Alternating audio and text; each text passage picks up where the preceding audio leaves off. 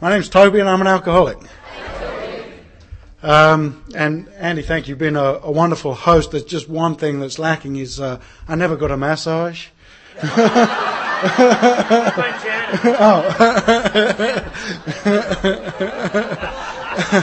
But other than that, you've been perfect.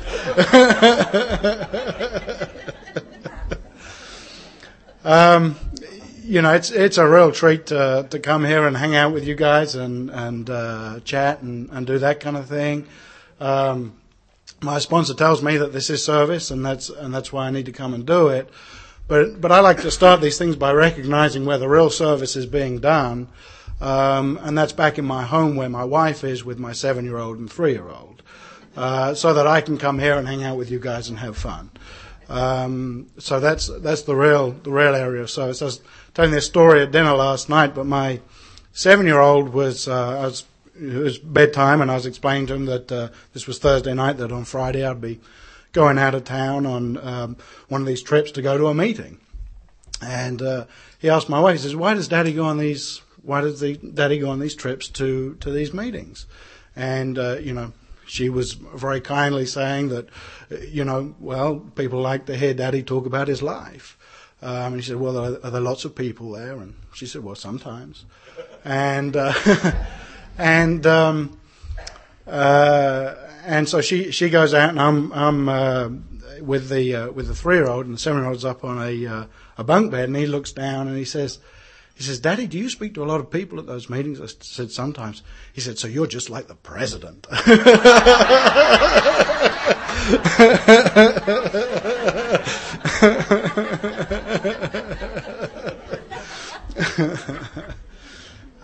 What a treat we've had. We're wonderful speakers. I'm excited to be in the company of other completely demented alcoholics. I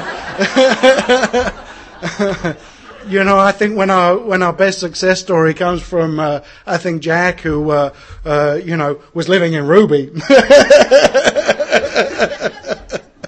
I think we're doing well, but the other speakers are my kind of alcoholics, So I'm pleased to be here. What I like to try and do is, I read somewhere, I read more than I ought to, and I read that when I talk from my spirit, I talk to be connected. And when I talk from my ego, I talk to be separated. And when I listen from my spirit, I listen to be connected. And when I listen from my ego, I listen to be separated. So I try and stand up here and talk from my spirit. And, who knows how how well I do that, but that's what I aim to do. And I'd ask you to aim to listen from your spirit and see if we can be connected rather than separated. So I love drinking. It was good. I really enjoyed drinking. It gave me everything I needed. As a very young boy, I was actually really struck by what Murray was talking about. It was one of the first times I've ever heard this, and it's what I share. As a very young boy, I struggled with questions way beyond my age.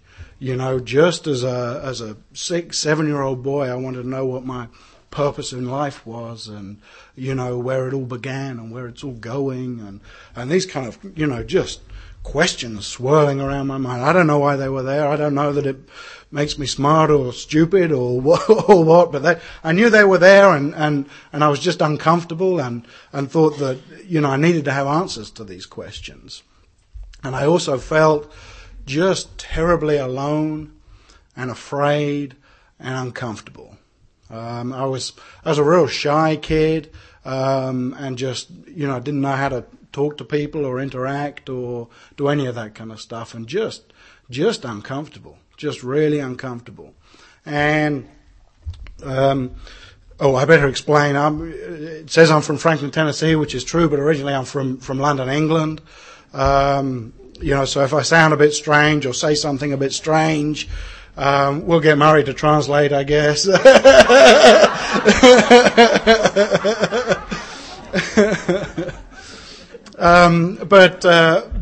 But certainly in the country and in the home that I grew up in, alcohol was very easily accessible. It was the done thing to drink wine with dinner, and it didn't really matter how old you were. That's what you did. And a beer was really not considered really alcohol. I mean, it's just beer. By the way, I've really never understood this. Can you qualify in AA if you've only ever drunk American beer? I mean, I never understood why you people bother drinking American beer. You have to drink so much. It's like Kathy was talking about the O'Douls and things. So getting access to alcohol was really never a big deal. I can't tell you my big aha moment when I had my first drink and that kind of thing. I don't remember that. I've always grown up drinking.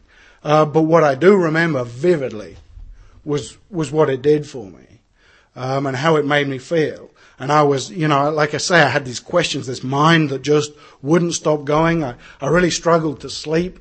Because at night I'd lie down and I think, well, where have I put that? What have I done with that? Where's this going to go? Oh, I should have said this. I should have done that. And it's just going and going and going and going and going. So I never really slept very well. And then through the day, I'm just so overcome with fear or, just a general sadness or, just all of this stuff. And I took a drink and just, man, I like drinking. It just, I wasn't afraid anymore. The big questions kind of seemed irrelevant, just not terribly important anymore. The big question was how much fun could I have? I wasn't afraid, and the loneliness, I don't know that it took the loneliness away. It just took me to a place where I didn't care that I was lonely. Okay, so I'm alone. I don't care. I don't really like you people anyway. I'm quite happy to be alone. I don't really want to be connected. It just was the solution to me. The solution to just this stuff. As young as I can remember. I was sent away to boarding school when I was 8 years old and really didn't enjoy that particularly. And I remember we'd periodically be allowed home for the weekend. And, Sunday dinners in our house were a big affair and, you'd have a big roast and people would come over and there'd be a lot of drinking. And I quickly discovered that if I drank enough at lunch on Sunday, then going back to school on a Sunday night really wasn't a big deal. But if I didn't, it was horrendous. I would literally open the car and jump out, and had to get tied into the car and, and that kind of thing. But if I drank, it's, let's go to school, we'll, hang out with the guys and have a good time. And then I soon began to steal. I don't know why, but I would steal gin. I never really liked it, but I'd steal it from my parents. And my stepfather had these big binoculars that he would, I guess he'd take to races or whatever, and he'd, have these big binoculars, and they had a big sort of leather case that they would go into, and I would stick a bottle of gin in each of the sort of the sections of it, close that up and go off to school, on a Sunday night. And, it certainly helped me see more clearly. And then so, Sunday night was fine. And then Monday morning would roll around, and Monday morning, you got to get up and you got to go to class and participate. I guess that's what they require you to do at school, is participate. I never really got on very well with that. So there I am, 8 years old, and at 8 o'clock in the morning, the way that I enable the noise to stop in my head, these feelings of terror, this aloneness, this sadness, this fear, this just this stuff, the way that I quietened that down so that I could go to class was to drink a glass of gin before school. And okay, now I'm ready. Now, I wasn't ready to learn, which again was one of the reasons that school and I parted company rather quickly. So, when I stand up here and I tell you that my name's Toby and I'm an alcoholic, I believe I'm telling you two important things about myself. And for me, it's important to be clear what those two things are. The first thing is that I believe that I react differently to alcohol than normal people. Something happens to me. I don't know what it is. They describe it as this phenomenon of craving. But something happens to me that when I take alcohol, I want to drink more. And it doesn't matter what is going to get in my way. And it doesn't matter what the consequences are going to be. When I take alcohol, I want to drink more. The example that I use for that is, I had this plan. It was a good plan. I have many good plans. My sponsor disagrees with that, but my plan was, well, I'll go to the pub and I'll have 3 beers, European beers. I'll have 3 beers. I'll come home. I'll watch some TV. I'll go to bed and I'll get up the following morning and go about my business. And it's not a bad plan, right? So I went to the pub. I had a beer and had another one because if one's good, two's better. And had the third. And here's the strange part. Here is the part that really confused me in AA for a long time. After that third beer, I went home, I watched some TV, I went to bed, and woke up the next morning and went about my business. Uh-oh. Sorry guys, you don't have an alcoholic up here. That to me for a long time was very confusing because you all were telling me, well, once you start, you can't stop. And there's an example of where I started and I stopped. And the plan was so good that the following night I thought, well, I'll do that again. Right? It's a good plan and it worked fine, executed absolutely as it should have been. And so the following night I have the first beer and it feels good and the noise starts to stop, and then I have another beer and I start to get chatty. And then I have the third beer, and the next thing I know is 3 days later I'm in Amsterdam smoking crack with hookers going, what happened? What happened to my plan? It was a good plan. And the night before it worked perfectly.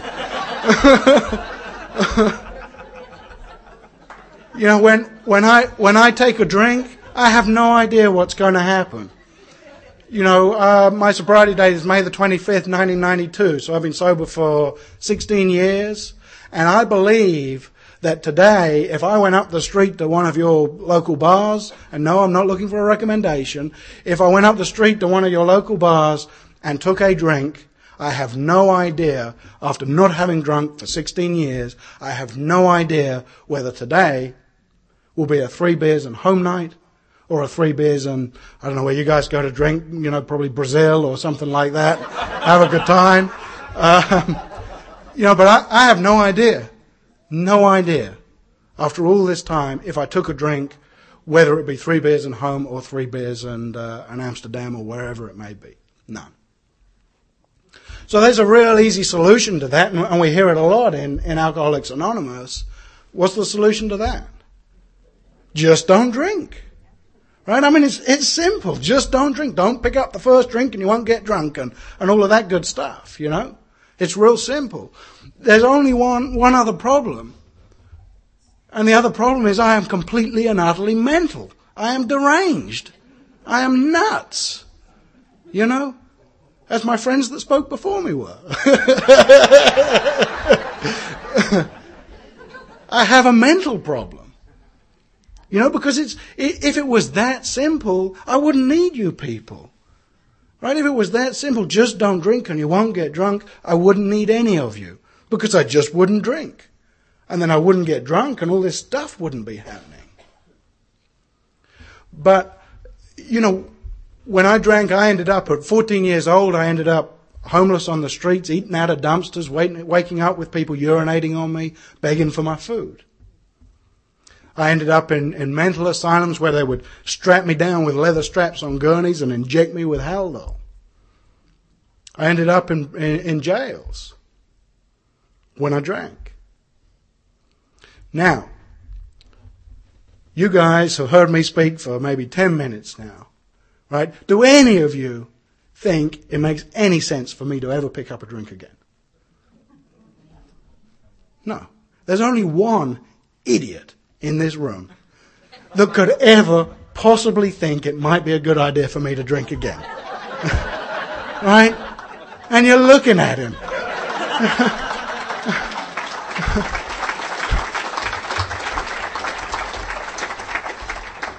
I am completely insane. You know, and I would wager the other speakers that spoke before me, you know, I look at them, I think, man, I hope she never drinks again. You know, and the only ones that are susceptible to that thought is them. You know, nobody around me ever thought it was a good idea for me to be drinking. Nobody. I'm the only idiot that thinks it's a good idea. I'm mentally deranged. You know, I drink and bad things happen. And the other part of that is, you know, I know that. It's not like you know, people talk about denial and that kind of stuff. I always understood, you know, after a couple of years, when I drank, bad things are going to happen. I know that. I'm not unclear about that in any way, shape or form. I know that when I drink, there are going to be consequences and they're going to be bad. I'm going to drink anyway. There are no consequences for me that are sufficient to stop me drinking. There is no, well, when it gets bad enough, he'll stop. For me, there just isn't. Like I told you, at 14 years old, I was homeless on the streets and swore that whatever else happened in my life, whatever else happened, I would never, ever, ever end up in that situation again. Ever. This will not happen to me. And if ever there was somebody with a determination or a willpower to make a change, and not only the not drinking, but the different life. You know, this time it's going to be different. I'm going to turn over a new leaf. I'm going to stop the lying. I'm going to stop the cheating. I'm going to be a better human being. I'm going to be a better son. I'm going to be a better member of society. I'm going to get a job. I'm going to do the right stuff. And I wanted that stuff. I just wanted it desperately. You know, I'd sit there and watch these people. Now, I was homeless in the nicest parts of London. You know, I've got some standards. So, you know, I'd watch these very wealthy people, you know, walk down the street and drive around in their Bentleys and Rolls Royces and this kind of thing. And I remember walking past the windows. I don't know if you've ever done it, but certainly in England, you know, you walk past these windows of these townhouses, and if they've got the curtains open, they just look so warm. Just so warm. You know, and not just physically warm, but they're just, you know, and I'd make up these little fantasies about the families that lived there and how warm their lives were. You know, and I'd just look in there. And that's what I wanted. That's what I wanted.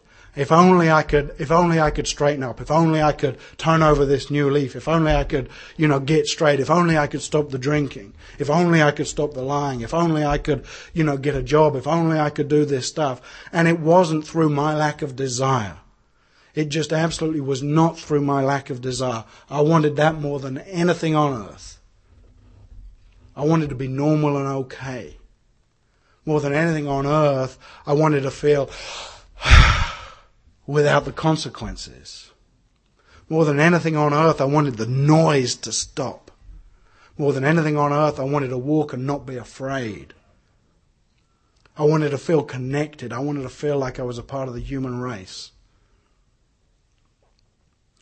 And with everything in me, I made a commitment to do that. With everything in me.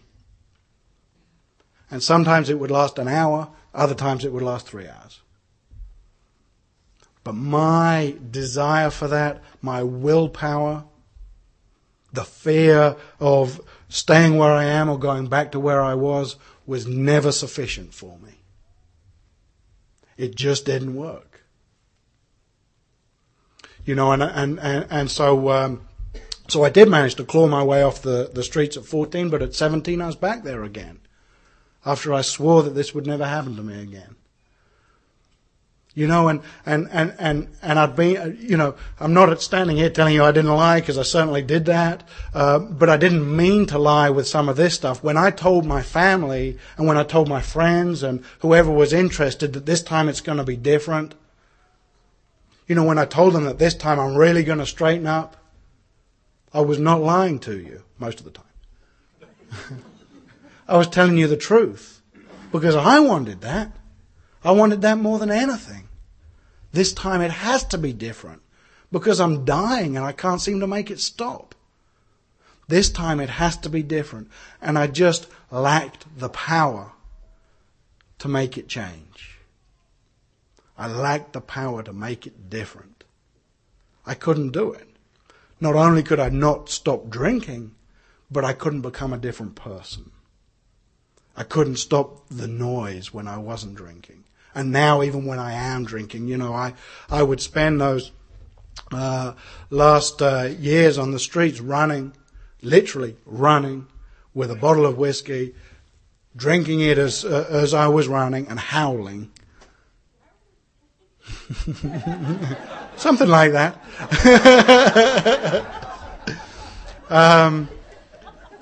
Because it wasn't happening anymore. Was not happening anymore. I was drinking and the noise and the questions were still there. I was drinking and now the fear was beyond anything I could ever imagine. I was drinking and the loneliness was crippling. And the drinking wouldn't make it stop anymore. And so I'm in a place of, and they describe it well in the book, I'm in a place of complete hopelessness. Where do you turn? Where do you turn when you have come to the realization that the only thing in your life that has ever made you feel moderately okay no longer works? Where do you turn when you come to the realization that it doesn't matter how badly you want to straighten up and turn your life around, you can't? It's impossible. You know, and I'd been to the psychiatrists and, you know, the mental institutions that my friends have been in and, you know, and had all of that kind of stuff, and it didn't work. And I have nothing against those people. It just, you know, the psychiatrist didn't work for me. I don't know why. And I went to church. And it was, to me, an interesting intellectual exercise. There was a guy, you know, standing up kind of like I am today, and he was talking about this stuff, and I thought, well, that really sounds interesting. You know, that sounds something like it might be useful to me, and, you know, maybe we'll look at some other religions and this kind of stuff, and it's very interesting. But I never experienced anything. You know, nothing ever happened to me. It was just up here, and it was something kind of interesting. You know? I didn't get it. I didn't feel the power. The love of my family, it didn't matter how much they cared about me. It didn't matter how much they wanted to do for me. It didn't work. So where do you turn in that completely hopeless state? You know, where do you go? And I had always been under the impression and the belief that if I ever wanted anything out of life, There was only going to be one person that was going to provide that, and that was me. If you ever want anything out of life, you've got to go and get it. Right? And I don't just mean the stuff. I mean your time, your attention, your love, all of that. If that's what I want from you, I'm coming to get it from you. I have to come and take it from you. And I'm not that stupid, so the first way that I'll try and get it from you is manipulating you into thinking that you want to give it to me. And if that doesn't work, I'll come with a 2x4 and smash you over the head and take it. Right? And you can as easily do that with emotional stuff as you can with physical stuff. But the only way that I was going to be provided for, the only way that I was going to get what I needed out of this life, out of this world, was to come and take it from you. I was absolutely sure that nobody cared enough about Toby other than Toby to provide for him. And I'm coming to get it from you.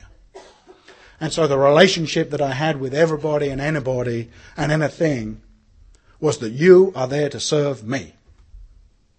And that if I can't get it from you or you don't have it, goodbye.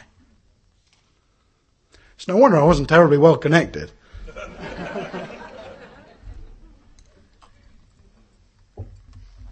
And so I ended up in, I'd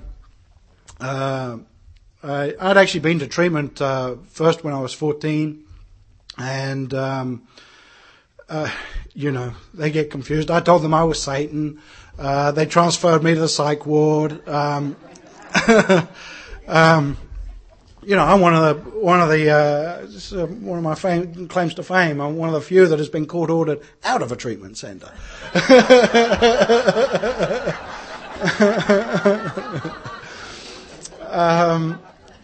So I very briefly, and before that, I was detoxing, and really didn't know what was going on, and I guess they had to rush me to hospital to do the detoxes. I'm a 14-year-old kid. At the time, it seemed like that's what you do. But looking back and seeing kids that age, I mean, it's wow. And so I had some idea of what went on at treatment. The idea that I had of what went on in treatment, and the two most important things to me were that they would feed me and give me a bed. And I was not capable of doing that for myself. And so I was, as I said, I was on the streets in London, and I'd call my father periodically, and he was over in, I think, Australia at that time, and I'd call him collect, and I'd say, Dad, I can't tell you where I am, I can't tell you what I'm doing, but they're after me. Click. I was a model son.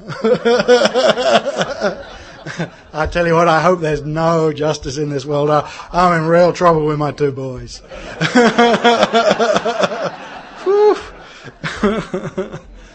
And then I'd call him maybe a month or two later and say, I can't tell you where I am, I can't tell you what I'm doing, but they're trying to kill me. Click. And for whatever reason, he became concerned.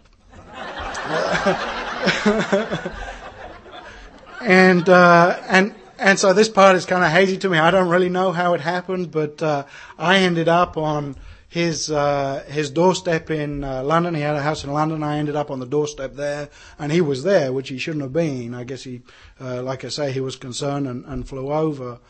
And he looked at me and he said, "Come on in, son, and I'll give you a shower, and we'll buy you some new clothes, and we'll get a meal in you, and we'll take you, down the high street and find a little room for you to rent and get you a little job somewhere, sort of stacking some shelves or, moving some bricks or, whatever it may be." And I knew it was pointless. I mean, I just knew it was completely hopeless. Why?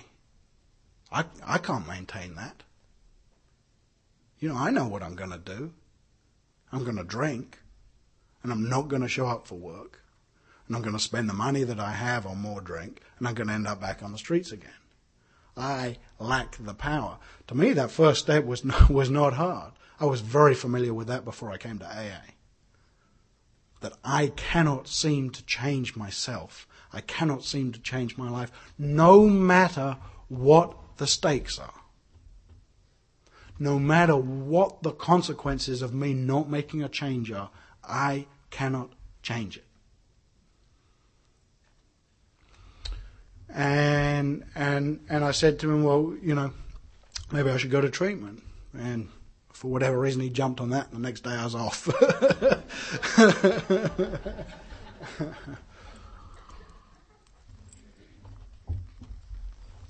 And so there I am in treatment and doing that stuff, and sort of got some clarity back, and you end up sort of where I started. Which is alone and afraid and filled with this noise and these big questions, and just not able to connect with people, and just this general sadness and this kind of stuff. And what began to happen is I began to get some kind of hope. And to me, this is the interesting part. The hope that I got, and I think it was a mistake, but the hope that I got was that now that I'm not drinking, what I can do is I can get the job, and I can get the house, and I can get the wife, and I can get the car, and I can get the stuff that I see all these other people when I was on the streets, in the nice parts of London, looking at these people, and they all had this stuff, and they seemed to be happy. And now that I'm not drinking, I can get all of that stuff, and finally I can be happy and at peace. And once I get that stuff, then it'll happen. And I don't need to worry about my purpose in life, because my purpose in life is getting that stuff so that I can be happy. And so I went about doing that. Now I had left school at 14 and had no real education, and I started to ask around what those rich people did, and it turned out they all worked in finance. And so I went to a bank and said, I'd like to work for you. They laughed. They said, well, what degree do you have? I said, I don't have one. And in England we call them A-levels. Well, what A-levels do you have? Which is equivalent of a sort of high school deal. I said, I don't have those either. They said, well, you're going to need a degree to work for us. So I said, okay. And looked around for the best schools in London, and went to them and said, I'd like to come and study with you. They laughed. And said, well, what A-levels do you have? I said, I didn't have those. So I finally went to a place and said, I need the equivalent of graduate from high school. They didn't laugh, and they said, okay, come on.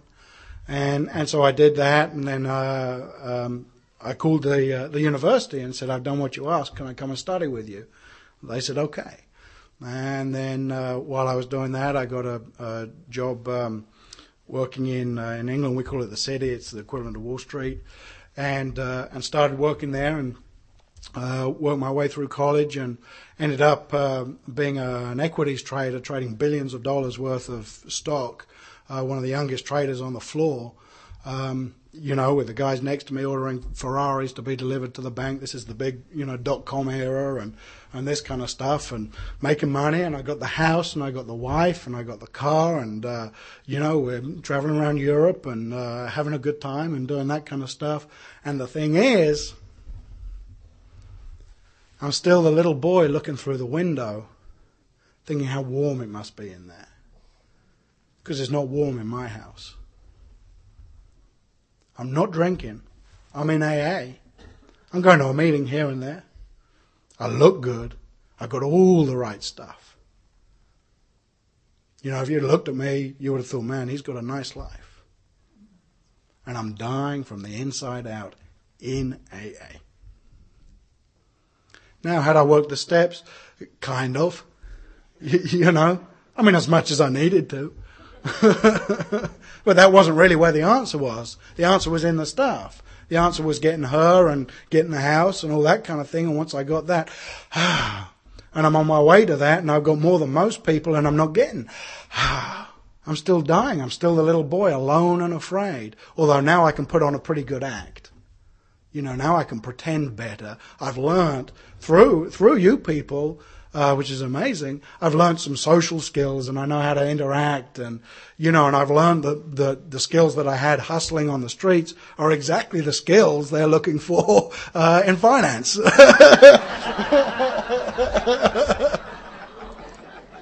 You just have to wear a suit to do it. And have a degree.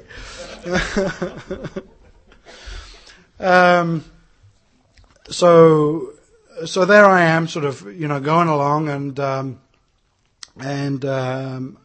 had got married, and my wife became pregnant with our eldest son, and she said, and she was American, and she said, "Well, I'm gonna move back home to raise our children." And, nobody clued me in when you marry a Southern woman that, as soon as they get pregnant, they're going to go home to Mummy. I understand now that's pretty common. That's what happens. But nobody had the sense to tell me that. So I go from, having 6 screens in front of me, a whole bunch of people, telling me how wonderful I am, and just information flying at me, and really moving and shaking and doing this kind of stuff, to holding a newborn baby in Paducah, Kentucky. Thinking, what happened? And so now I have nothing to blot out the noise. I don't have anybody telling me how cool I am. In Paducah, Kentucky, when I told them what I did, they said, "Huh?" So I couldn't have anybody telling me, "Man, that's great." No one was impressed, other than me. And so there I am, just with nothing. And on top of that, those of you that are parents with a newborn baby. And although that seems like it might have been a distraction, it was, it just highlighted everything that I was frustrated about in my life. It just highlighted how lonely I was, and it highlighted how sad I was, and how afraid I was, and how disconnected from any kind of God thing I was. And like I say, I really was the same little boy. I looked better and had more stuff, but I was the same little boy that I was on the streets. And so now I'm in a really hopeless point in AA. Thinking, well, it's not working. It's just not working. The stuff isn't working. The AA stuff isn't working. And you guys were my only hope the first time I came in. And now my only hope is gone. And really, I believe this is when I came to the second step, which is I was forced into a corner where I had to believe, and it was exactly that. I was forced into a corner. I did not stand up and say, "You know what, I'm going to get God, and that's the right thing to do." No. I was backed into a corner and forced to make a decision that either there is some sort of magical force, some kind of power out there that can do the impossible, or there isn't. And if there isn't, I am doomed. I am literally doomed, because I cannot make the change. I cannot transform myself from a lonely, frightened little boy to a man filled with love and compassion. It is impossible. So either there is a force out there, which I guess we call God. I don't really care what we call it, but either there's some force out there that can make that change for me, because I know nothing else will. I know the money won't, and the stuff won't. I know the human love won't. There is nothing there that can transform me. When I make that decision to turn over a new leaf, and this time it's going to be different, in AA even, I can't do it. So either this thing exists or it doesn't. And if it doesn't, I am doomed. So, my start was, I'm going to choose to believe that it does. But secretly, I don't think it does. Really. You know? Okay. Because I know what is required here. I absolutely know what is required here, and I guess in biblical terms they call it a miracle. You know, in non-biblical terms, I believe they call it impossible. But that is absolutely what is required here. That is what I'm looking for, is the impossible to happen. And so that was the decision that I made, and that was really the start for me. And then the second thing that I saw in the big book that has completely revolutionized and changed my life. They call it, they use pretty words like a triumphant arch through which you walk to freedom. That sounds good too. And for me it was this line. And it said, being all powerful, He provided what we needed. All my life I wanted to know who's going to take care of me. And all my life I've been absolutely sure the only person that's going to take care of me is me. Being all powerful, He provided what we needed. And so I can stop fighting now. And the freedom which I believe they're talking about is, when I first came to AA, I thought the freedom was freedom from alcohol, and I think that's certainly true. But now they're talking about this freedom from self, freedom from me seeing all of you people as a place where I come to get. Because if I'm the one that's providing what I need, then the only thing that you can be to me is providers of stuff. And I'm coming to take it from you, because I know you're not going to give it up willingly. And so I come out into the world and I take. Selfish and self-centered, driven by 100 forms of fear. I am afraid I will not be taken care of. I am afraid I will not be provided for unless I get out there and provide for myself. And it says earlier in that passage, we have to quit playing God. I cannot provide for me. It says we're not very good at it. You see, I'm trying to fulfill this job function that I am completely unqualified for. I am trying to play God, and for me, one of the requirements of God is all powerful.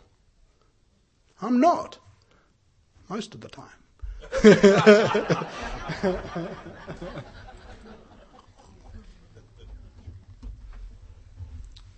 So I'm trying to run my life as God, and I'm just so inadequate.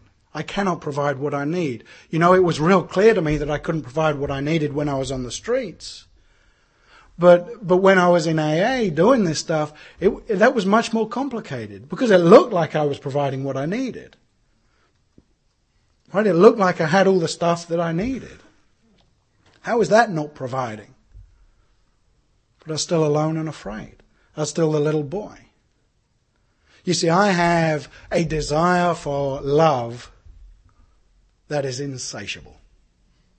There is no human power, no group of humans that can fulfill my desire for love or attention or connectedness or any of that stuff. There just isn't. My hole is so big that it cannot be filled by a human being or a group of human beings. I am incapable of providing that for myself. It doesn't matter how well I hustle you. It doesn't matter how good I am at manipulating you into giving me your time and love and attention and care and all that kind of stuff. It will never, ever be enough for me. Ever. I cannot provide what I need. I talk about lack of power. I heard a definition of power that I really enjoy, which is the ability to bring about the desired result. And my desired result was peace. My desired result was to stop the noise and to just feel okay in here and be at peace. And I lacked the power to do that. I could not do that. I could not bring about that result. And it didn't matter how much stuff I had.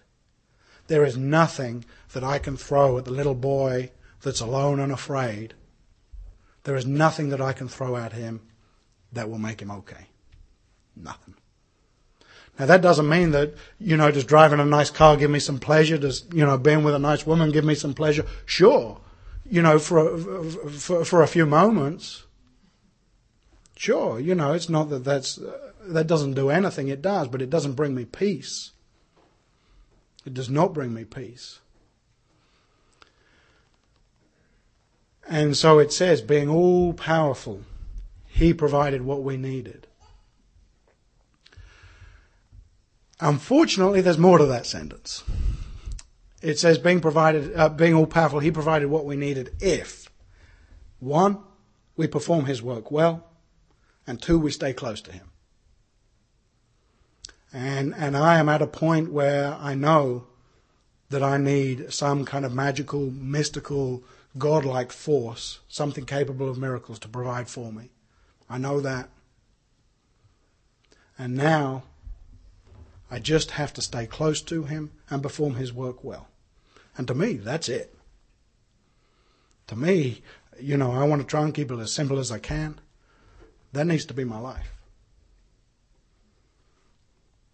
If I want to be at peace and have walked through that arch to freedom, and the freedom is where now I no longer come to you to take, but I come to you to give. I am free from you. I need nothing from you. I can stand here and I don't need you to love me or to like me or any of that stuff. That's okay.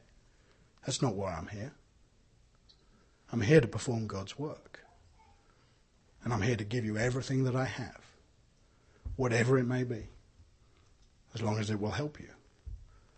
And me and my sponsor get to decide what helps you, not you.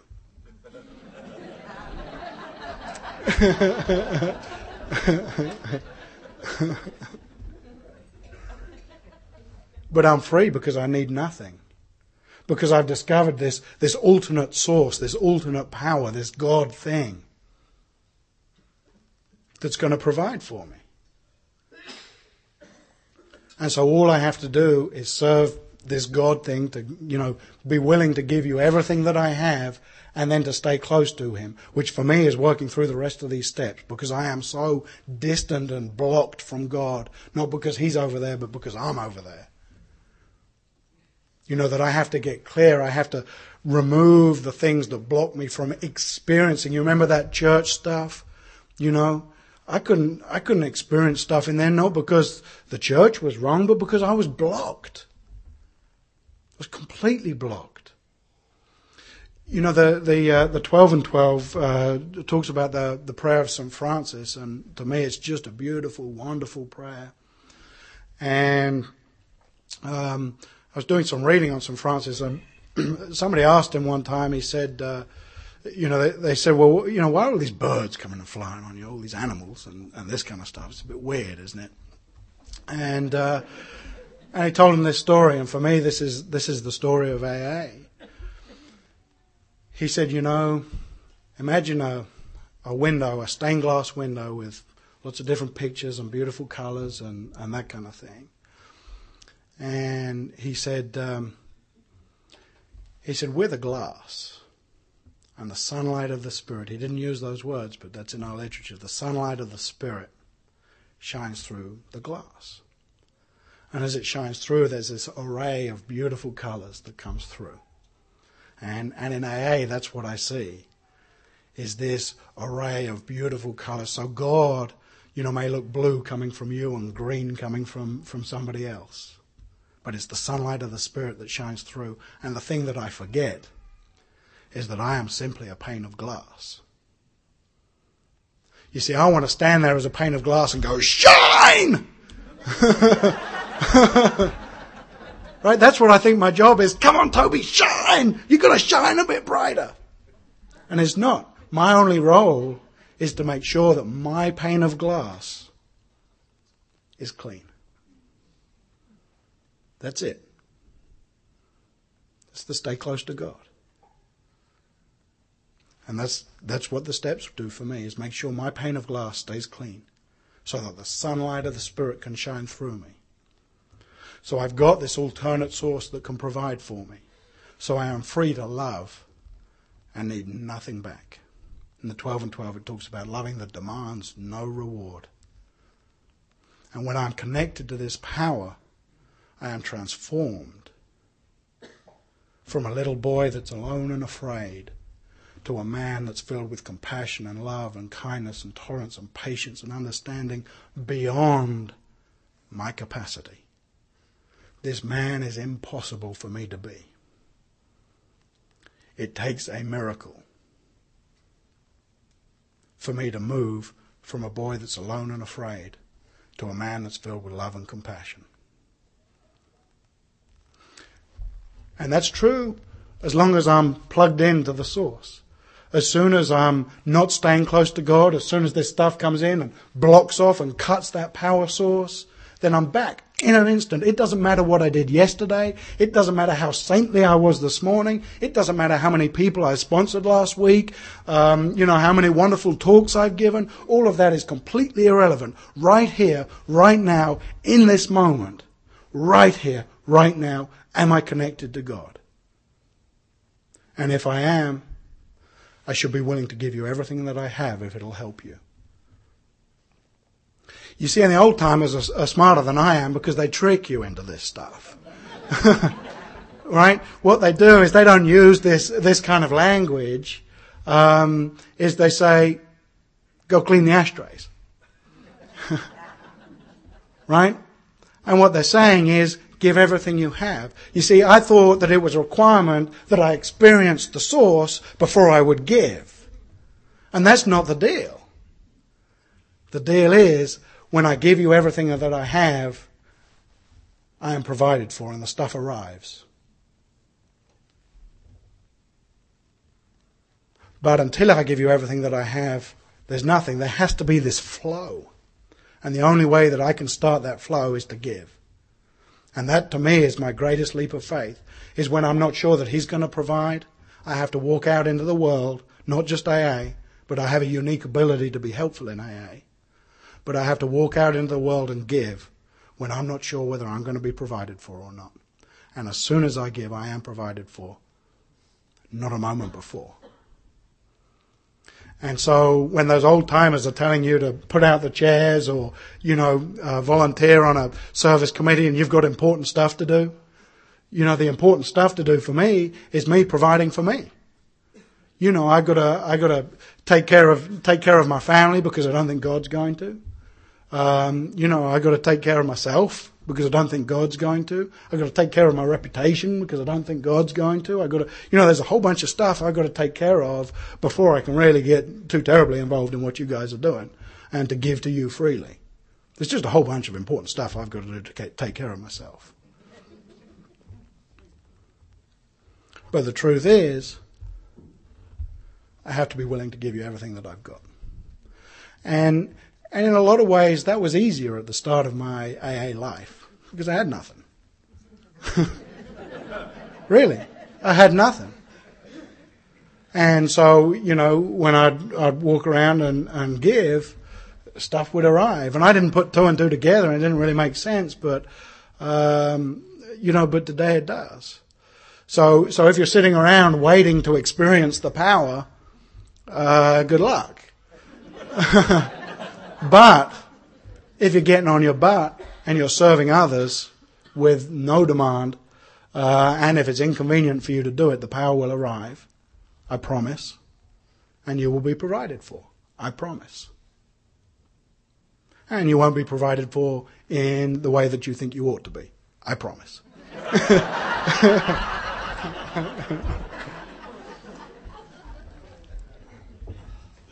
So this sounds kind of pretty and is all kind of nice and fluffy and that kind of thing.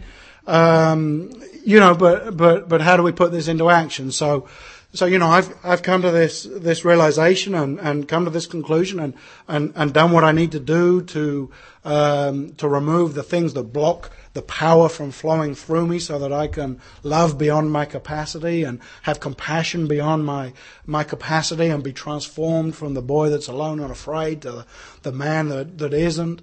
And so like I said, I'd given up, this job and this home, given up my country, given up all this stuff to move here and had this child. And we actually ended up moving back and then moving back again, to really do the move. And, about 2 months after we got back, my wife, said that she was having an affair and that she wanted a divorce. And I was devastated. Devastated. I'd given up everything that I thought was important to me to move to this country. And I had to make a choice between staying in the country to be a father to my son or to go back home. And I was devastated. And unfortunately, I had made all of these wonderful spiritual discoveries before this happened. And so now I am faced with the truth that I have found, that my only role here is to serve and to be loving. And that I need to be willing to give everything that I have. I wish this had happened afterwards.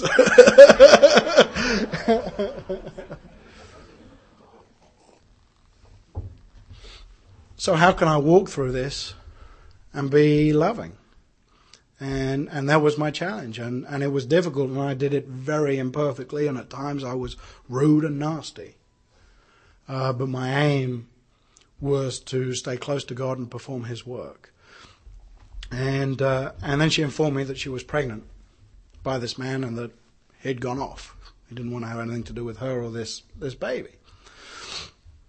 And there were probably 7 divorces between my parents, and I have step-brothers and sisters and half-brothers and sisters all over the world and that kind of thing. And I was determined this would not happen to my children. And here I am looking at this, and it's starting to happen to my children. And I was just so determined it wouldn't. And so there I am. I'm in the car on my way to the airport to actually go to Brazil. I just had enough and wasn't going to do it anymore. And had my passport and my bag packed and was on my way to Brazil. And I made a big mistake. If you've got a plan like that, do not do this. It's a big mistake. I called one of my friends in AA.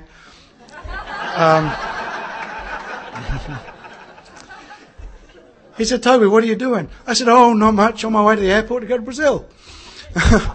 He said, and he knew what was going on. He said, "Oh, okay. But before you go, why don't you stop by and have a cup of coffee with me?" So I said, "Well, it's not that far out of the way to go to his house. What's the problem with that?" So, as you all know, I never made it to Brazil. And it just became very apparent to me that weekend that the only freedom I would have from this was to really love her and to love this unborn child completely unconditionally. And the way that she had behaved, and I'm not claiming that at any point in that relationship did I behave perfectly. I was absolutely flawed in many, many areas. And none of that was excused by what she did. My love for her, my love for anybody, cannot be dependent upon what they do. My love for my sponsees cannot be dependent upon them staying sober. If I have a sponsee that drinks, my role is still to love them. And I'll call them and check on them and that kind of thing. Now, what love looks like, I think, again, is important to work with my sponsor on. But my role is to perform God's work, which to me is to love the person I'm in front of. That's it. And so I had to find a way to love what was then my ex-wife and this unborn child, and it was impossible. Again. And so what I had to do was stay close to God, find the things that were blocking me, and let the love flow through me. And it became apparent from doing that I owed her an amend. And I was so reluctant to do that. I just didn't want to do it because I thought if I made an amend, it meant she was right and I was wrong. and I thought that it excused everything that she had done, and I thought that she would take it as, me being a doormat and that kind of stuff. And after this weekend at my friend's house, it became apparent that I wouldn't be free unless I did that, because I had not acted with love all the time. And I never will, and for that I owed an amend. And so I wrote her an email, ran it by my sponsor, and basically told her, I'd been wrong for not acting with love. And it doesn't matter what you've done. I was wrong for not acting with love. And I will tell you that today, she is my wife, and that child is our 3-year-old child at home. And I love her and him beyond my capacity. I am not that man. I don't do that. It is impossible. It is impossible for the boy that's alone and afraid to do that. Completely impossible. It's impossible for the boy that's worried about how he's going to get taken care of, how he's going to get what he needs to do that. It's completely impossible. And here I am doing it today. To me, there's only one solution. There's only one explanation for that. And it's this God thing. And so, when I was in my very early recovery, the first couple of years of recovery, I decided one of the things that was definitely going to fix me was women. So I slept with as many women as I possibly could, and after I'd slept with both of them, I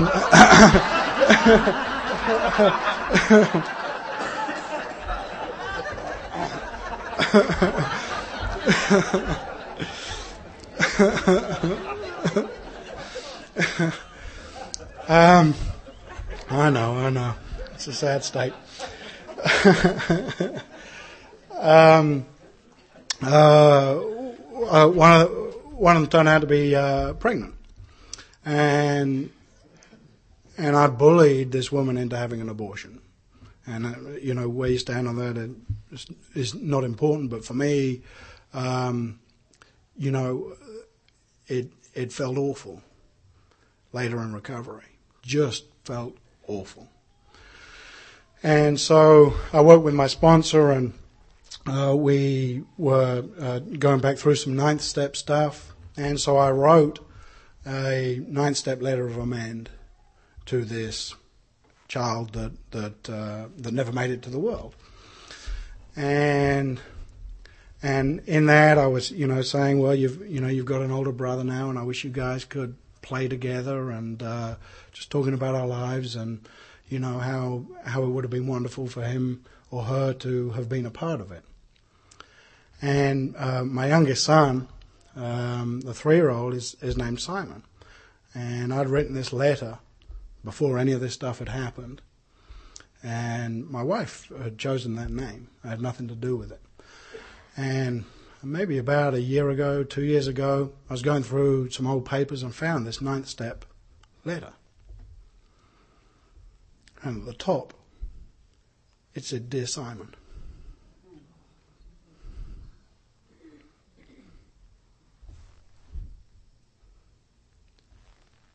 And what do you do? What do you do?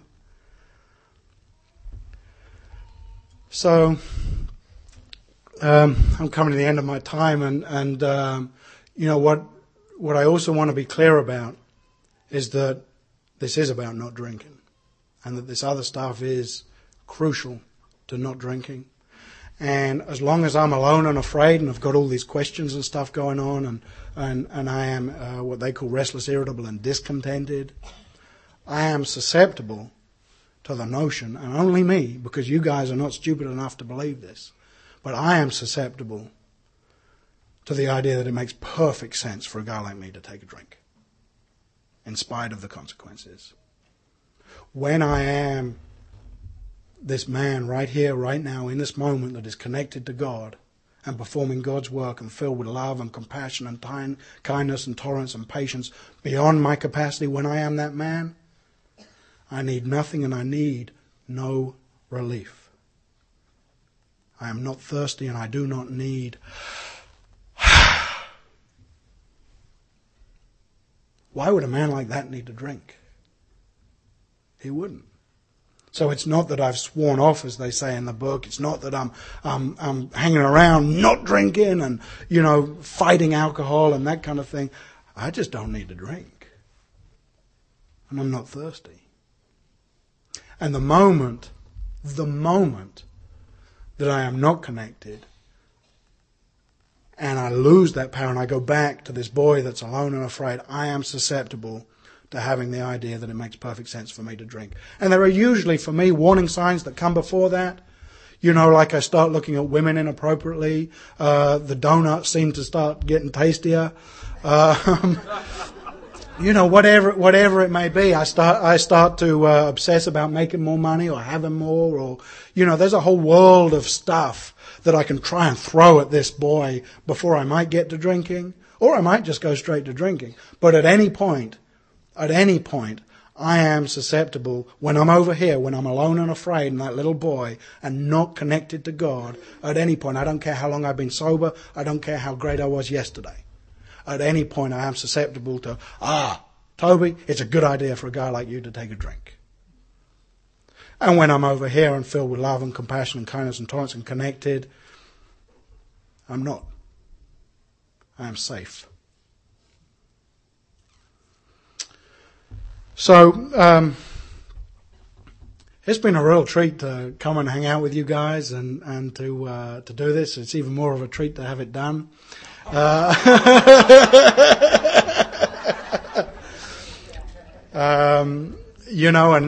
I sit down there and hear the other speakers say, "Oh my goodness, what am I doing here?" But it's just a real treat, and good.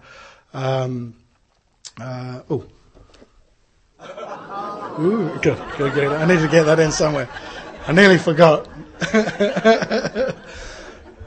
The one thing that I do need from you, is for you to let me love you, and for me to let me help you. For me to stand here and say I need nothing from you is true, but also if I stood here alone, then I cannot perform God's work with you. I cannot give you everything that I have. And so I need you for that. And being here and doing this gives me a great opportunity too, and I thank you for that. Thanks.